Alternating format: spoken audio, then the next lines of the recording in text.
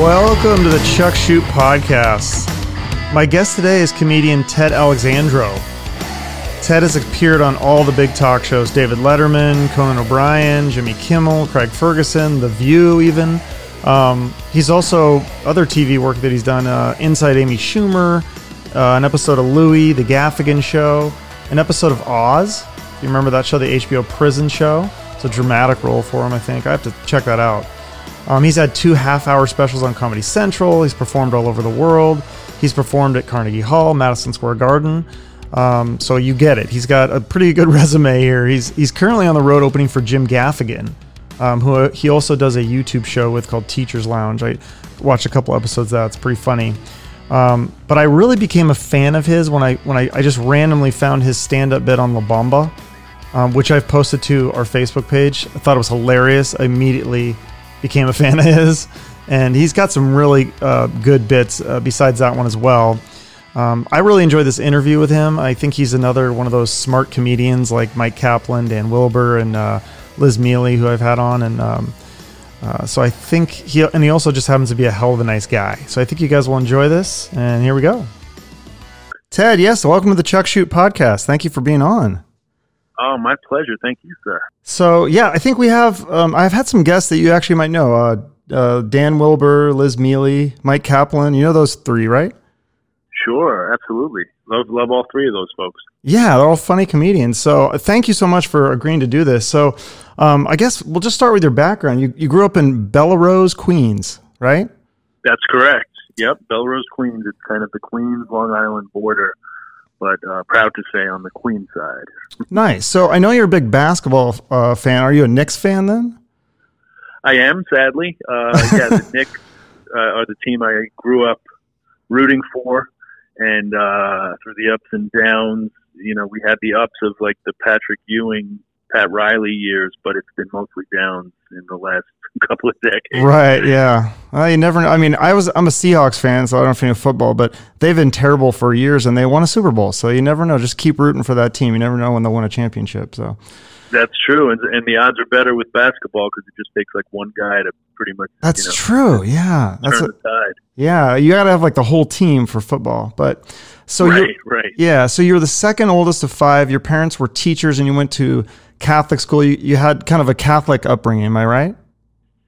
I did. I went to Catholic high school. Yeah. But K through 8, I was in public school. My parents were both public school teachers and advocates of public school education. And, I had a great public school education up until 8th grade. And then my grandparents very generously, I don't know if it was purely generosity or they wanted us to go to a Catholic school. They paid for myself and my 5 siblings to go to St. Francis Prep, which was a good,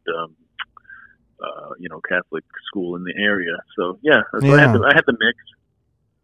Did you have to be? Because I grew up Catholic too. Did you have to be an altar boy or do any of that stuff?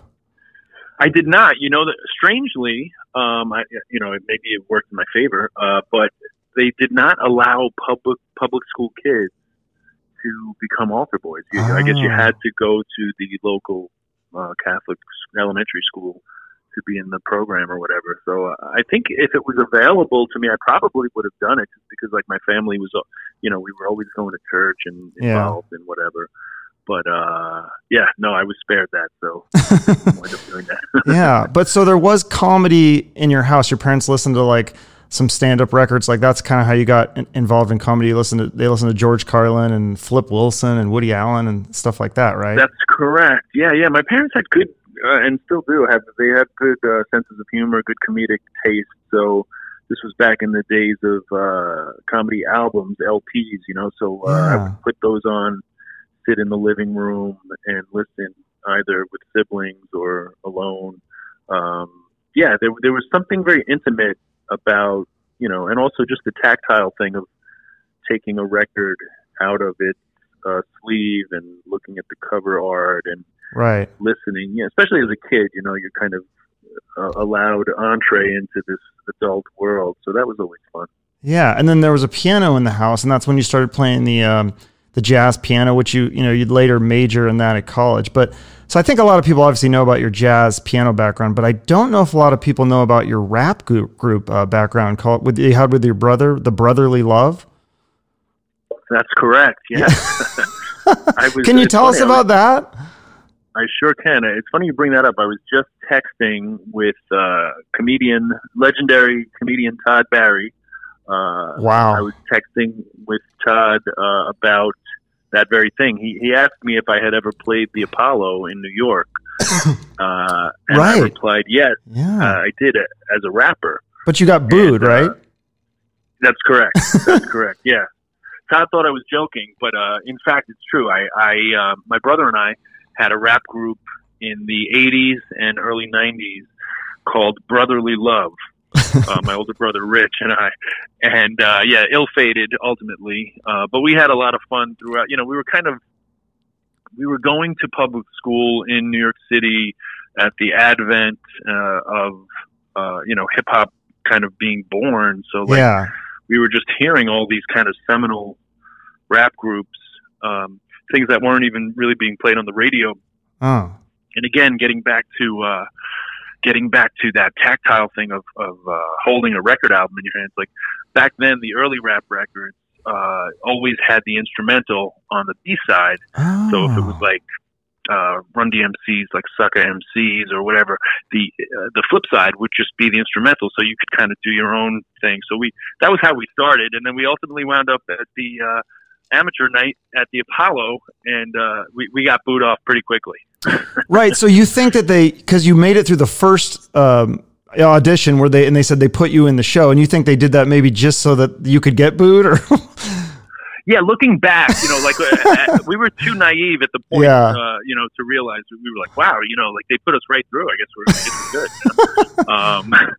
And I think we were pretty good, but we weren't. I don't think we were like fated for to be like professional level. But yeah, so I think that definitely had something to do with it. The novelty of two white kids coming in to the Apollo rapping. At that point, this was like kind of. The Beastie Boys were kind of a thing at that point, but rap wasn't like and hip hop in general wasn't what it would become. So sure. It was a good opportunity to throw some chum to the sharks. Gotcha. That's crazy. So, and then you ended up being a teacher, and I read that you got your first teaching gig at age 20 before you had your degree. You were a gym teacher. Like, did they emergency certify you, or because I think you had to have a teaching certificate, or at least in Arizona you do, in Washington. Yeah, I would think so. Yeah, I was somewhat alarmed to find out. This was like I took a year off after my sophomore year. I went to City College in Manhattan to study jazz piano the first 2 years, and then I took a year off to study independently. I was studying one-on-one with this jazz pianist named Ray Gallen. So, that was like maybe 2, sometimes 3 days a week that I would meet with Ray. And I had a friend who was teaching English at a Catholic school in Queens, and they were looking for a gym teacher. So, I had done some musical theater with this guy, and he knew that I was taking the year off and that I was going to be studying teaching. But he's like, you don't need certification. They're just looking for somebody who can like wear a whistle around their neck. So I fit the bill, and before I knew it, it was a part-time thing. I think I was teaching like 2 or 3 days a week, but I was teaching kindergarten through 8th grade because I remember turning 21 at that job. Yeah, that I didn't have any business being in a classroom. Interesting. So, and then you ended up majoring in. You went to Queens College, which.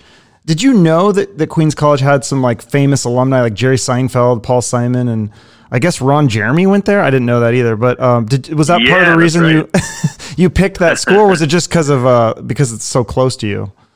Yeah, no, it was more proximity. Like I had started at City College, and then once I was kind of going to transfer and get out of the music track.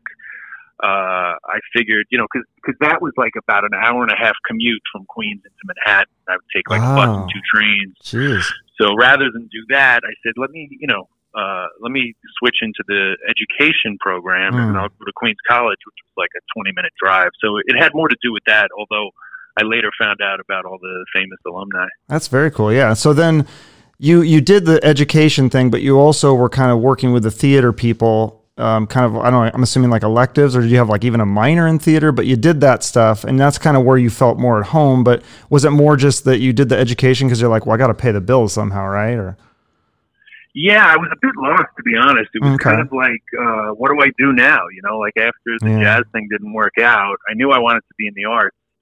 But I always kind of had this sense that I didn't want to be an acting or theater major. I don't know, it felt like impractical to me. Like I had done a lot of theater in high school, and both in school and like community theater.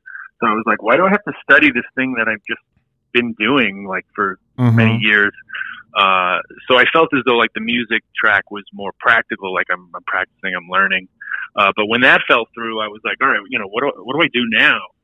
So I think I kind of instinctively went towards teaching, just coming from a family of teachers, and thought like, all right, let me figure, you know, at least this will be a degree in the meantime, while I figure out what the hell I'm going to do. And, you know, like I didn't really know like what was on the horizon as far as like, I knew I wanted to be in the arts, but I didn't know how that was going to happen. Mm-hmm. So you did the sketch comedy, and then you did stand up, and you did that on the side for a while. You actually taught for 5 years in elementary. So at what point did you kind of say you pulled the plug on teaching and moved to comedy full time? Was there one thing that gave you confidence, or you just take a risk, or?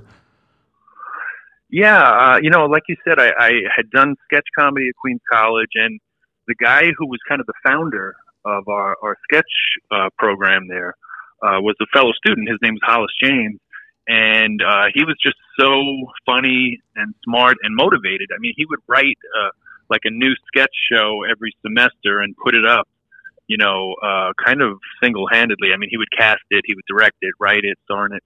So he was just this dynamic presence that, you know, like as you mentioned, I was not in the theater program, but I had friends who were. Yeah. So it was one of those deals where, like, you know, education classes were both easy and relatively boring, I found them to be. So yeah, sounds about right. Spare time, any spare time I had, I wound up hanging around the theater department because those were really my people and my friends. So then, you know, I just kind of fell into that. I fell into Hollis's, he cast me in a sketch show. I wrote a couple of sketches that he put into the show. And that was really the pivoting point for me of realizing, like, oh, wow, you know, I really love the writing, the whole process of, you know, up until that, I had been in stuff that I was, you know, whether it was musical theater or straight plays, I was doing somebody else's work. But with sketch, it was that moment of realizing, wow, you know, I can write stuff and collaborate with people. And so that really was a turning point. Yeah, okay. So then you quit, and then you ended up doing stand-up comedy full-time, and it looks like you've been all over the place. Like, I mean, looking at these list of countries, I mean, what is it like doing stand-up in Kuwait or Singapore or Norway? I mean, I don't even, do these people speak English, or are you like performing for the troops, or what are those shows? How does that work? Yeah, it's primarily for locals. Yeah, it's always in English, and I don't speak any other language, so it's always in English, and it's a combination, depending on where you are, of locals, of expats who are, you know, they could be Americans or they could be Brits, Australians, you know, just English speakers. They could be from anywhere that happen to be living in the particular country you're performing. So I've done some stuff for the troops in those various countries, but the lion's share of it was just regular comedy shows for people who live there. Wow. So yeah, it's great. I mean, what you realize over the years is just that any show that you're doing it's just another crowd, you know? I mean, you don't want to get too much in your head about, you know, psyching yourself out that you're in this country or that country or this city or that city. You know, you learn to kind of ask some questions, find out about where you are, and maybe throw in a little bit of stuff to break the ice. But yeah, after that, it's a group of people who are there to have a good time. Yeah. Oh, wow. That's really cool. So then your home comedy club is that, would you say that's the Comedy Cellar? Yeah. At this point, the Cellar is in New York, where I perform the most. Yeah, I mean, I went there once. It was really cool. Some big names obviously drop in. I listened to a story that you told about how Robin Williams came by one time. That sounds really. That was like, people should Google that, because I want, you just listen to the whole story. But who else has stopped by there where you were kind of starstruck or? I mean, the Cellar is the kind of place that literally, anyone could pop in. Robin was certainly like the biggest legend who I ever crossed paths with. Seinfeld too, of course. What's he like in Chappelle. person? Was he cordial to you or friendly or?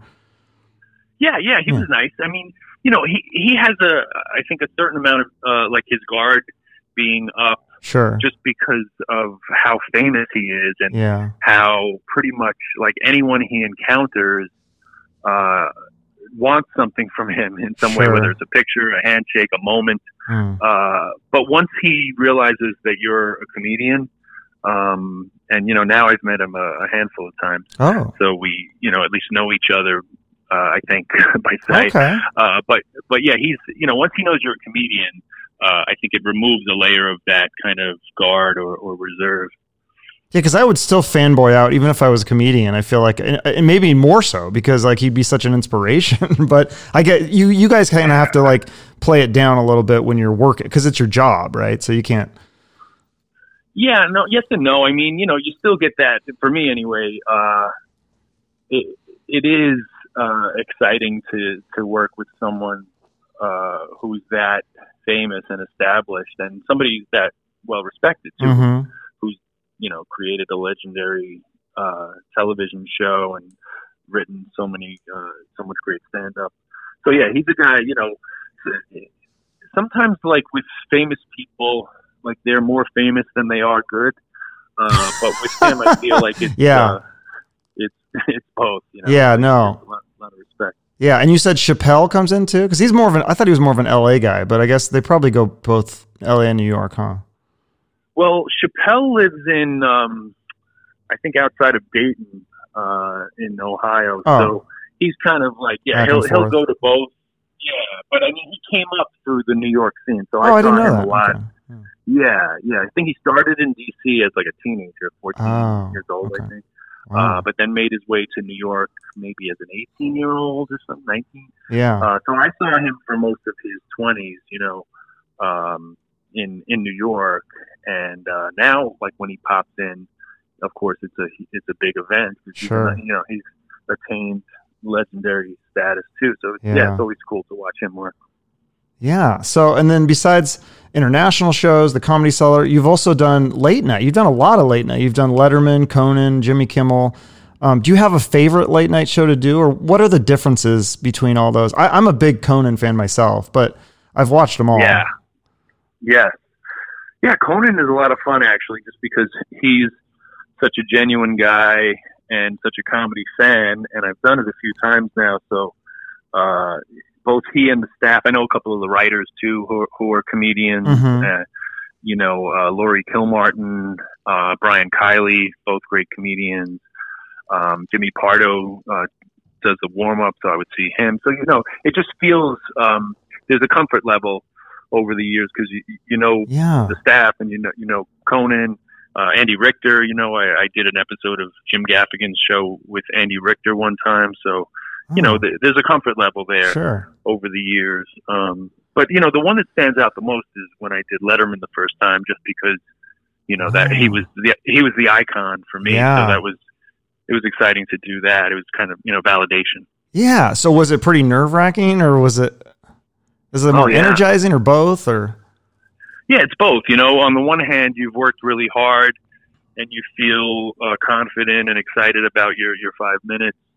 But on the other hand, it's, you're going to be seen by millions of people in that one night, which is more than years worth of club work that people have, that you've been exposed to people. Right. So, it was thrilling and nerve-wracking. And I remember specifically like the moment when they, you're in the Ed Sullivan Theater and the dressing room is up on like the 4th or 5th floor. Mm-hmm. So you take the elevator up in the beginning of the night when you arrive, and there's different celebrities there. I think Natalie Portman might have been the other guest my first time. That's a big one. Yeah, so she was on it. She wasn't even on my floor. She was on a different floor. But then, like, when your set comes up, one of the production assistants comes up and gets you and takes you down in the elevator. And I just remember that walk of, like, to the elevator and then going down. And then when the elevator's doors open and you're on the floor of the theater, you hear the music, you're backstage, you hear Paul Schaefer and the band playing. It's a commercial break. You know that you're coming up soon. They walk you to the wings and they say, like, okay, 90 seconds. Okay, 1 minute, 30 seconds. So it's just like this build to, like, oh my God, and you can see Letterman sitting there at his desk. So that was pretty surreal and exciting. That's got to be surreal, I would think. Oh, for sure. For sure. Yeah, it's hard to wrap your head around it. It almost feels like you're, out of body, like you're observing your life. Yeah.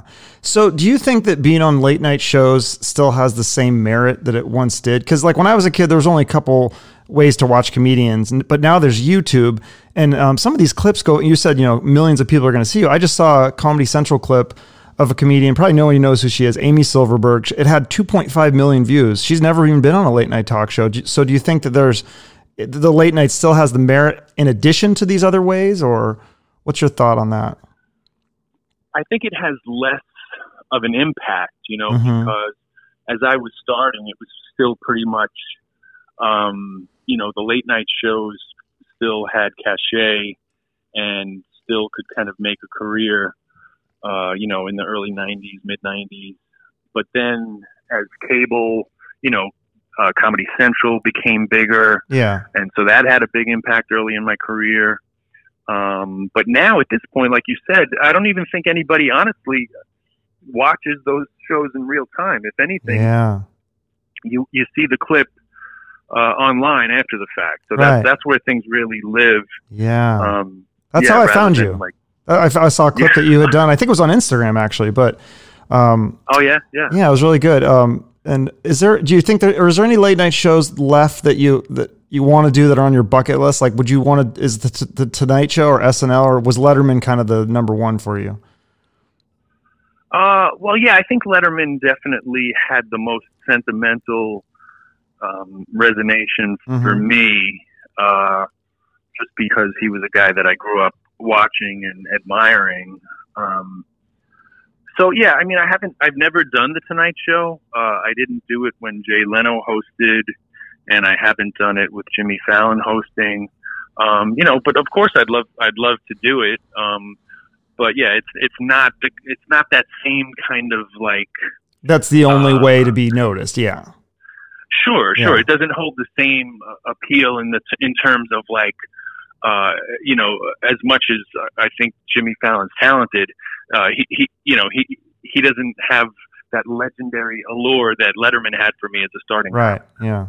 Yeah. Cause I think back then, like I said, it was only a couple channels, and those guys, if you weren't on those shows, like, you probably weren't very well known, but now you can, not to say those shows don't make comedians too, but like you said, they can watch the clips and YouTube and all that stuff. So, but you've also done some film and TV work. You were on Oz, and then, like you said, The Teacher's Lounge, and Inside Amy Schumer. You had a couple episodes of that. Do you like doing the film and TV work? I mean, it's clearly different from doing stand-up with a live audience, but I think it would be cool to see yourself on TV. Oh yeah, it's always exciting, and most of the work that I've gotten has been through my stand-up. So, like, when I got Oz, it was because the writer-director, Tom Fontana, had seen me one night at Caroline's. And I just got a random phone call the next day. I didn't even know he was in the audience at Caroline's. Wow. And sure enough, he called me in for an audition, and I got cast in an episode. So that was a thrill. And then a lot of the stuff has come through, as you mentioned, fellow comedians. So Amy Schumer, Louis C.K., Jim Gaffigan, all my comedian friends who have shows have been, nice enough to bring me along. Yeah, let's talk about Jim Gaffigan. So you guys have quite a relationship. You've done his TV show. And actually, you're on the road right now opening for him. So I was just curious what it's like when you guys hang out, because I think people probably picture it's this endless like laugh fest where you guys are trying to one up each other and always trying to be funny. But for me, I tell me if I'm wrong, but I just, for some reason, I'm picturing you guys turning the comedy off and just having these like deep philosophical conversations.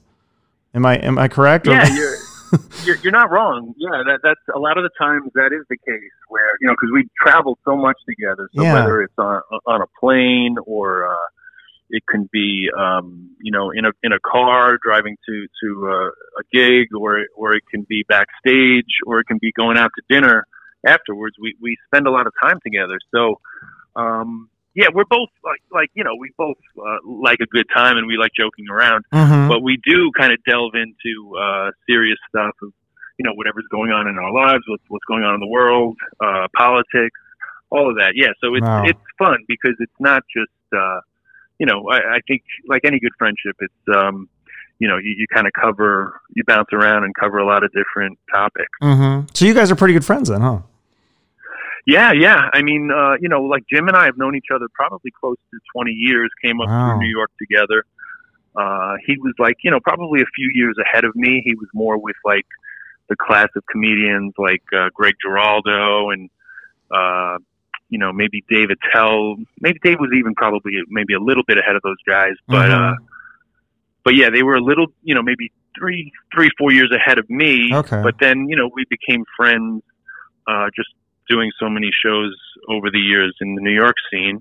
And then about maybe 5-6 years ago, Jim reached out and asked me if I wanted to open for him. And that was a huge deal. That kind of enabled me to get off the road in terms of just doing like comedy clubs. Yeah. So now, I still fill in my schedule, like any gaps that I have where I'm not working with Jim. Yeah. I try to fill in a weekend here, a weekend there. Now, Jim, when you're opening for sorry, go on. Yeah, that's okay. Yeah. Oh. No, I was just going to ask, when you open for a big comedian like that, see, I didn't understand it. I was talking to a band the other day and they said like they're opening up for Whitesnake and they said that they had to pay to get on that tour. But if you're opening for a comedian, I'm hoping the comedian pays you, right?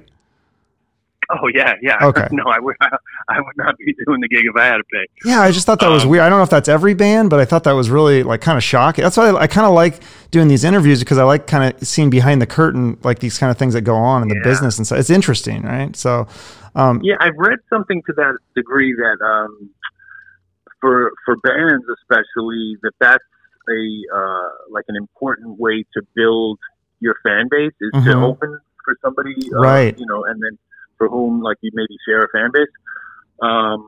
So yeah, but I was unaware that like paying to get in there. I mean, it makes sense.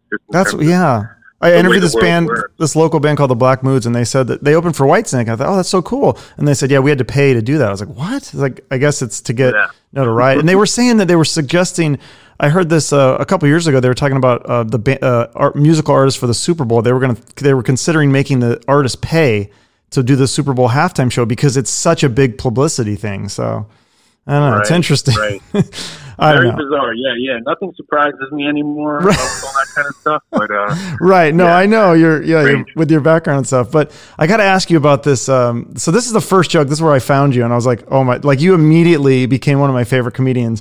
The La Bamba joke. I love this joke because the way you crafted it, it just comes across like so honest. And I related to that because I also thought the lyrics were the same thing you did. You misinterpreted the lyrics. So did you kind of like craft that joke, or because it almost sounds like you're just telling the story, like just honestly, like this is exactly what happened, or did you kind of like tweak it and take out parts and change it up a little bit? Yeah. Well, that was one of those things that it was like a real life experience, as I say in the joke, of just being at this bar where there was karaoke, and so I was not paying attention, but people are singing songs, whatever. Yeah. And then La Bamba comes on, and I see that it's not ba da da da, which is what I've been. That's what I thought it was too. Yeah. So it was just one of those experiences, and I tell comedians this, younger comedians, or just people who are writers or whatever. People who are pursuing something artistic. I say, like, anytime you have a visceral feeling or something happens where you're like kind of off your stride a little bit, just take note of it. Take note of the way you feel. Take note of like what's going on. So that was just an example of like finding that out and being like, what? My whole life I thought it was da da da da. So then it just became a story, and like you said, I pretty much just tell exactly how it happened, and the story kind of evolved over the telling of it over years. Mm-hmm. Yeah, no, I love that one. I also love your joke about how you're not in your sexual prime, and you compare that to Shaq's years on the Celtics. But and that's a great analogy. But I was just wondering, was there any? Did you go through a list? Like, is there any deleted scenes from that one? Did you think of like other athletes or other, like Burt Reynolds in his later years or Vince Neil, or did you have like a list, or why did you settled on Shaq? I mean, Shaq, I feel like that is perfect. I just wonder if you considered other athletes or actors or. Yeah, no, that's a good question, because that's kind of the process with a lot of these types of things. Yeah. With that one, yeah, it was just, again, the visceral feeling of kind of going through, in my late 40s, early 50s, this, erectile dysfunction, and like being like, all right, well, how can I talk about it? How can I because I'm kind of the mind that unless it's like too much information or sharing too much of like my wife or our marriage or whatever, I of course I kind of make sure that she signs off on anything. But as far as my own life, I don't care about, I'll talk about pretty much anything. So that was a case of like, well, how can I talk about this kind of struggle of like getting older and being past my prime? And then I just thought of it, being a sports fan, I thought of it in terms of an athlete. It's always so stark to me when an athlete who is associated with one franchise for a long period of time plays for, another team at the end of their career, just looks totally out of place. So I just thought the image of Shaq in a Celtics jersey came to mind. And yeah, I don't even think, to be honest, that I don't think I tried any other analogies. I think that I just did that one, and it worked so well. And even if people aren't sports fans, I think they get it. And even if they, even if they just know that mostly he played for the Lakers with Kobe or whatever, it's still like, they can still follow along. Yeah, no, and I think was he on the Celtics before or after the Suns? Because I went to a Suns game here and it was the same thing. He was just like walking up and down the court. I was like, what's going on with him? He's like, it's like he's not even trying. So that was a great analogy. Yeah. That was his last stop, if I'm not mistaken, was the Celtics, because he kind of did almost like a tour of trying to latch on with a championship contender. He went from, I think, the Cavs. He played with LeBron. He went to the Suns with like Steve Nash and those guys, and then he went to the Celtics with when they had like Paul Pierce and and maybe Kevin Garnett still, but they were at the end of their. Yeah. I can't believe he played after the Suns. I thought he was like on his last legs when I saw him. So that's funny. So yeah, I think he blew out his Achilles, and so a joke was born. Gotcha. Well, I mean, comedy's definitely in 2020. It's changed a lot, like we talked about. But it's not just stand-up comedy anymore. You have to be adept at podcasts, social media, interacting with fans. Do you enjoy all the extracurriculars involved with stand-up, or if you had your choice, would you just do stand-up comedy full time and not have to worry about all the other stuff? I do. I think I was a little slow to embrace like the podcasting and stuff. So, but now I've been doing my podcast a little bit for over a year. It's a weekly podcast, comes out every Tuesday, and I kind of do it solo for the first half or so, and then the second half is interviewing a comedian friend. I just call them up unannounced and just kind of see if I can surprise them with a call and catch up. So yeah, I've really kind of come to love that as well. And like you say, it's another element of stand up and of, self-expression. And I think in some way, because I do it myself, it does help me, in terms of stand up too, because you're putting out all this extra content. I'm putting out another hour every week. Right. So, it just helps in your thought process and your clarity and, self-expression. Absolutely. Yeah. And what about like the social media? Do you ever get frustrated with the social media? Because it seems like Instagram, especially, it's almost like unfairly competitive, or it's like, I don't know if it's superficial, because like you're really talented, you're hardworking stand-up comedian, you have really good bits on there, but like some girls they'll put up a picture of them in a bikini and then they get like 1 million followers, and I feel like, this isn't fair. Like I feel like I'm spinning my wheels trying to make this really good podcast, and then it's like I wish I could just put myself in the bikini and just get 1 million followers that way. Yeah, no, I mean, you could drive yourself crazy with trying to, if you're looking through a lens of a meritocracy, because there's going to be an audience for all that kind of stuff that doesn't really have anything to do with what you're doing. True. So, yeah, I mean, I just try to stay focused on, like you said, putting out good content. In the last couple of years especially, I just realized, content is really what people are looking for, good content. Fortunately, over 25 years, I have good content that I'm proud of. So let me just keep putting out my jokes, like a minute at a time, 2 minutes at a time. And people share them, people tag their friends. So it's kind of an organic way of, building your audience because people are telling their friends about you. Exactly. No, and your clips you'll get a ton of views and stuff. So besides your content, now you've listed like Dave Chappelle, Dave Attell, Janeane Garofalo, Brian Regan, as modern day comedians that you're fans of. Who else may be kind of under the radar, up and coming that we should watch out for? Like who's big in the New York scene, but maybe not nationally yet? There's a guy, Tim Dillon, who is kind of a hurricane of comedy. He's really funny and just, he'll do characters, like videos of characters, like he'll do Meghan McCain, and he does, just all these various. Yeah, he did a video where he was Jeffrey Epstein's temple. He I gotta see this. Dressed up. Yeah. I'll have to Google this. Google Tim Dillon. Okay, that sounds familiar. Jeffrey I feel like Epstein's I might even follow him. Have you heard of? He's a breath of fresh air. Okay. He's bizarre and very funny. Have you heard of Amy Silverberg? I just discovered her. I thought she was Amy Soderbergh. Silverberg. There's a clip that she did. It has like 2.5 million views. Like she came out of nowhere. She's a professor at USC. Just posted this thing on Comedy Central. It has like 2.5 million views. I thought she was hilarious. I don't know if anyone's heard of her, but nice. I'll have to check her out. I don't think I've seen her, but I'll check that out. Okay. Speaking of, this is a terrible transition. Speaking of women, I guess you reconnected with. So your wife, she was your girlfriend before. Or you reconnected with her. You guys lost touch for like 10 years. Can you tell me the story with that? Like, I know you said you don't want to step on her privacy, but like who reached out to who in that scenario? Oh yeah, no, I don't mind talking about that. Okay. I talked about it in my last special, actually. A little bit. So my wife and I, we had been introduced by Hollis James, who was my friend from Queens College, who I started in comedy with. So Hollis was DJing around New York City at the time, and he met my now wife, Madeline.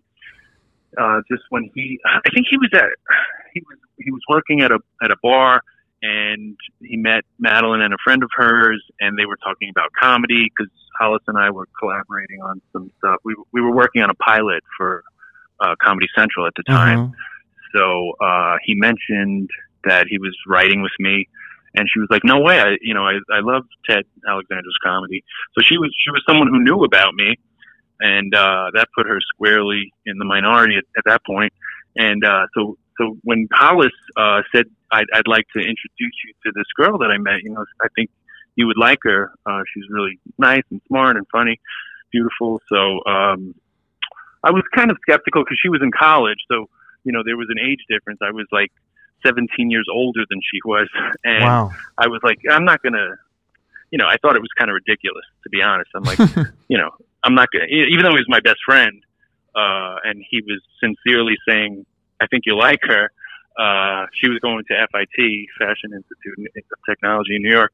But I was like, I was skeptical, and I was like, I don't need to be dating a college girl. But then I went out to one of his next gigs and met her there, and it was really kind of love at first sight. We just hit it off, and we dated for about a year that first time. But then she was studying abroad and working abroad in Italy, and we broke up. And then about 10 years went by, and she texted me out of the blue that she was back in New York. And we kind of hit the ground running. Nice. That's a great story. Yeah. That's a good story. Yeah, it was just the right timing, I always loved her and kind of like never really completely like put her out of my heart. even though I, moved on and dated other people. Mm-hmm. So when she did text me, it was like the timing was right and I was ready, and so was she. Perfect. Awesome. Well, that's and now we have a son. I don't know if you know that. No, I didn't know that. A baby boy on Christmas Day. Wow. Well, congratulations. That's exciting. Thank you. So how did that change your life? Oh man, it changes everything. It's just, you just wake up happy to see him and to watch him grow. He's only, about 7 weeks now, but, it's just, all the cliches that you hear. He's a joy to witness, just to be, mm-hmm. to be next to him and to watch him grow and to be his father and to be his parents. We're having a great time. And then, so you'll start probably doing some jokes about being a parent and all that kind of stuff. Yeah. Yeah. Yes, it's starting. Because that's like what you talked about, like how you just take things from your life. So as your life changes, your comedy changes. Yeah, for sure. Yeah, I've never been afraid of that. Like some people are like kind of very protective of just being a certain thing, or I guess whatever works for you. But I've always been of the mindset of whatever's going on in my life is what I want to be talking about. So mm-hmm. Look out for the dad stuff. That's very cool. What does she do? What does your wife do for work? My wife is an artist, primarily a painter. Really? She's wonderfully creative and inspired. But yes, for the most part, that's her medium. She also is a psychic medium, so she does some work with like that and with spirit and really with, kind of sessions with kind of guiding people and working with folks who are going through stuff. So she's very creative and special and spiritual. And she also, she does a lot of kind of graphic design as well and things of that nature. Wow. That's a lot of different talents to have. That's amazing. Very cool. And right now she's a mother. That's kind of the main gig. That's a big job too. Yeah, definitely. So right. I asked for you to bring up a charity that I know you have a lot of causes that I did some research on that, and I know I don't like to talk politics, but you do a lot of good for the community and the world, and so there must be some charity that you are passionate about, or. Yeah, I would say the two that I kind of work with most intimately or consistently kind of contribute to would be NAMI, National Alliance on Mental what's the I? Illness? Mental illness. Mental illness, yeah. Yeah, or forgetfulness. Oh, that's a great one. The National Alliance on Mental Illness. Yeah, NAMI does a lot of great work with folks who are suffering with mental illnesses, mood disorders. They've done a lot of great work throughout the country, and certainly personally with my family, I've had folks that have struggled and kind of had their own journeys with mental illness, and have kind of come out on the other side doing well, thanks to programs like NAMI. And then the other one is probably Doctors Without Borders. I contribute to them as well. What is that? Is that just where they help people medical? Those are doctors, people in medical profession who are kind of working around the world. Often in places that are war torn, or places that don't have proper facilities. Places that are kind of have been, if there's economic destruction or otherwise, even physical destruction, they go there to help. Yeah, it sounds like you were kind of raised that way to help people. I heard you talk in an interview about, you said that your parents would often like invite homeless people over for dinner and stuff like that. Yeah, I wouldn't say often, but it did happen. Yeah. Wow. People that were, if not homeless, kind of down on their luck, or people that were in need of a meal or what have you. So it was it was definitely modeled for myself and my siblings to look out for the community. That's very cool. Very cool. Well, you've had a great career so far, a lot of success, the stand-up, the TV work, your podcast, A Little Bit Me. You also have a stand-up special that I watched last night, actually. It's on YouTube. It's called Senior Class of Earth. And then you're currently on tour opening for Jim Gaffigan. Did I miss anything that you also want to promote? Or? Well, people can also find Teachers Lounge on YouTube. Oh, yeah. I watched some of that, too. Yeah, that's a web series that Hollis James and I co-created where I play the music teacher and Hollis plays the janitor, and we're always just hanging out in the Teachers Lounge, and then different comedians come in playing faculty, like Jim Gaffigan is the school nutritionist, and Todd Barry is the librarian, and Judy Gold is the gym teacher. So we have 10 episodes, and I think they're all funny. Are you in all of them? Because Yes. Okay. Yeah, because I watched a couple. I watched the one with Jim Gaffigan where he had the wine or whatever last night. That was pretty fun. Yeah. And they're short. They're like 10 minutes or something? Yeah. On the longer side, they're, probably 8 minutes. On the shorter side, they could be 3 or 4. Oh, okay. Yeah, we made them to be kind of quick hits, like it usually opens with Hollis and I kind of just talking to each other, and then the other faculty member / comedian walks in. So yeah, that's typically the formula. Awesome. Very cool. And you have any other TV shows or things that are you currently writing for stuff like that you might put out later? Well, Hollis and I are collaborating on a screenplay project right now. So that's kind of what we're working on right now. Okay. Hold on one second. I'm at a hotel in St. Louis and someone's ringing the bell. Oh. Hi. Oh, thank you. They're bringing me chocolates and goodies. Oh, fun. Thank you so much. Well, I'll let you get back to your chocolates and goodies. I want to thank you so much for coming on my little podcast here and slumming it with me. But oh, no problem, Chuck. I really appreciate it. So we'll put this out, and I'm excited to follow your career. Hopefully, keep putting out more of those little stand-up clips. I love them. Thanks, Chuck. Yeah, I appreciate you having me on. Okay, thank you so much, Ted. You got it. All right, bye-bye. Okay, so that wraps up another interview. I hope you guys enjoyed it as much as I did. Check out Ted's website for tour dates, and you can follow both of us on Instagram. The link should be in the notes of the podcast, along with his charities. If you like this episode, let me know with a review, or you can share it to your Instagram story and tag me. I'd love to see that. You can also subscribe to the podcast so you never miss an episode, because I got some really great guests coming up. It's really fun to see the show grow, and we're getting some bigger and bigger names. And hopefully maybe some of you are fans of these people already. And if not, then hopefully you'll become a fan of them after hearing the interview. Well, thanks again for listening. I hope you have a great day.